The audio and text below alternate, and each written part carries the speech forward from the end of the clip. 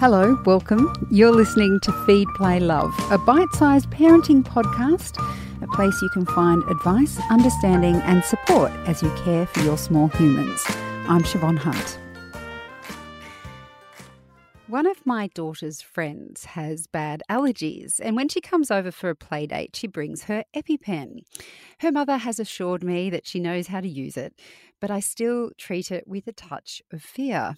I mean, it's basically a big needle full of adrenaline, isn't it? I'm not really up on Epipens, and so I've invited the founder of the Nest and nurse specialist in allergy, Heidi Young, to tell us all about it. Hi, Heidi. How are you? Hello, I'm good. Thank you very much. That's good. Now, let's start at the very beginning. What is an Epipen? So an EpiPen is like an auto-injector with adrenaline in it. Or it can be just called an adrenaline auto-injector, or like in the movies, you might have heard them call it Epi. It's basically a device that is kind of the size of, it's like the length of a biro or a pen, but about 3 times thicker so that it's easy to hold. And it has adrenaline inside it, just a small amount to treat anaphylaxis. Which is a severe allergic reaction. And it's big, it's kind of bigger than it needs to be, but just so that it's easy to handle. So is it like a big needle? No. So the Ah, needle inside it is quite thin. It is an intramuscular needle, so it's long. It's, the kind of your classic length of needle that you would imagine, but it's relatively thin. It's just purely big so that it can be easily handled, easily found, and that it's not too fiddly. That's the only reason it's that okay. size. And you mentioned there's a small amount of adrenaline in there. Do all EpiPens have the same amount of adrenaline in them? No, there's 2 different types. So there's the what we just call the Epipen, and then there's the Epipen Junior. And the Epipen Junior is for the smaller child, and then just Epipen is for the larger child and the adult. So there's only 2 different types.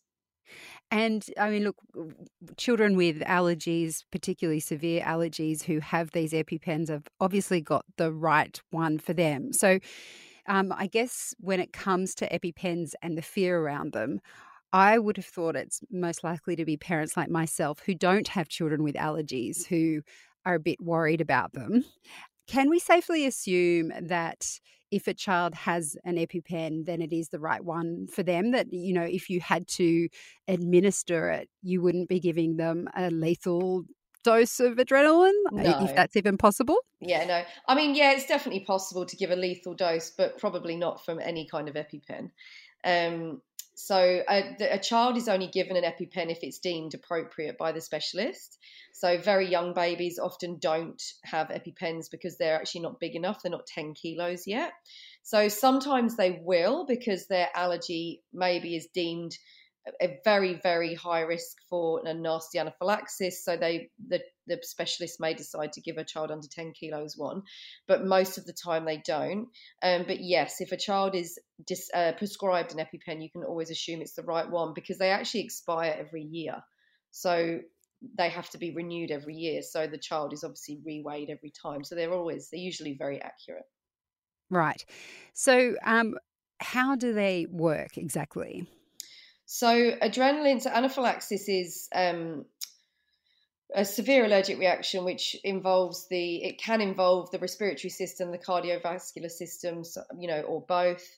And basically what happens is the respiratory system gets all swollen, and your throat, inside your respiratory system, your throat, your tongue, your voice box can get constricted. So that's what gives you all these symptoms like wheeze, cough, change in the voice. Also, your blood pressure can drop, which can make you either pale and floppy if you're a young child, or an older child will say, I'm dizzy, and they might collapse, and that's the blood pressure dropping. And what actually is happening is the blood vessels are getting really big and leaky.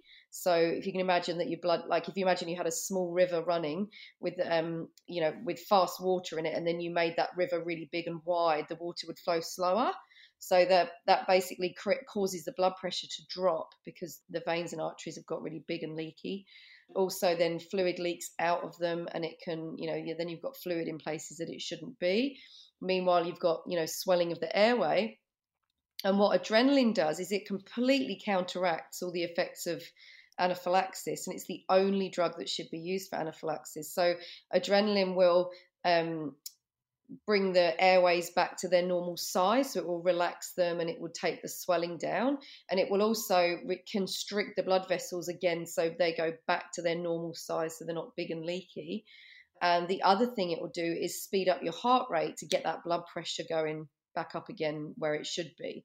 So it's like a perfect antidote to anaphylaxis, and the only thing that should be used. So, what does all of that look like if you're observing a child who's just been administered an EpiPen? So basically, it can look very different every time. All the tests to see whether your child has an allergy tells you if they have an allergy, but it never ever tells you how severe the reaction might be. We have no way of knowing that. So it can look like the classic, swollen eyes, lips, ears, itching and hives, and maybe a wheeze, or it can just look like your child just goes to sleep, which is the blood pressure dropping and they go pale and floppy. So the only sign there from someone who wouldn't know what that was, if it was the first time they'd had peanut butter or something, is that they would look very pale, more pale than usual. But you don't know what you don't know, so it can look different every time. And there is 7 or 8 symptoms of mild to moderate reaction, which is the visual ones, the ones that we see, like the hives, the welts, the swelling of the lips and the eyes. And actually, they're the mild to moderate symptoms. The severe symptoms of anaphylaxis are with the wheezing, the cough, the blood pressure drop, and the swelling of the tongue because it compromises the airway. So it can look a lot of different ways. There's no one answer to that, unfortunately. And when you administer the EpiPen, should you expect whatever that reaction has been, should you expect it to reverse quickly, or does it tend to take time? Yep, a lot of the time it can reverse within minutes. Yeah, very, very quick. So it's an intramuscular injection, but it can not in the vein, so just in the muscle. If you put it in the vein, if you put adrenaline in the vein, then there's more risk of sort of making the heart do funny things. So we pop it into the muscle, and yeah, within minutes you can have a completely different child. No other medicine will do that for anaphylaxis. It's only adrenaline. So you can expect to see a quick response. If you haven't got any response or the child looks worse after 5 minutes, you can administer a second EpiPen. And you can keep administering, adrenaline like we would at the hospital every 5 minutes until we need to intervene more. But yeah, you would expect to see a quick response, but obviously not always. And those children can need much further treatment. Now, you very casually just said there that you don't want it to go into a vein because it can do strange things to the heart, and you put it into a muscle. Mm-hmm. I hand up in the air, waving around madly. I would have potentially failed biology. I really don't know much about my own body, let alone my children when I'm dealing with muscle and vein, etc. Is there one spot that we should be thinking about if we have to administer an EpiPen? Yes. Yep. So the guidelines say any instructions you see for an EpiPen say in the side of the thigh. So that nice big meaty muscle just on the side of the thigh. And with an EpiPen, because it's an emergency medication, if you think about it, it's quite a big deal carrying adrenaline around in your handbag. So the whole point of it is that it's you need to get it very quickly. So that's why we let people carry it around, and it can go through clothes. So you don't need to take a child's clothes off or person's clothes off to administer. It can just go straight through jeans and the side of the thigh. But your big thing is just not to be afraid of the Yeah. EpiPen. Yeah, at the end of the day, you're not going to do any harm by giving the EpiPen. Our ethos is, if in doubt, give.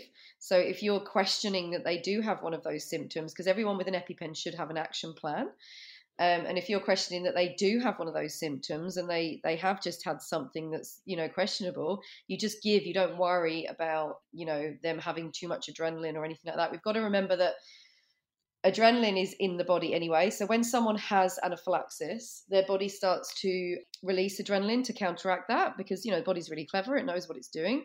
But the trouble is that we don't know when that's not going to be enough. So that's why we give the EpiPen purely as a top up. So it's a natural hormone in the body anyway.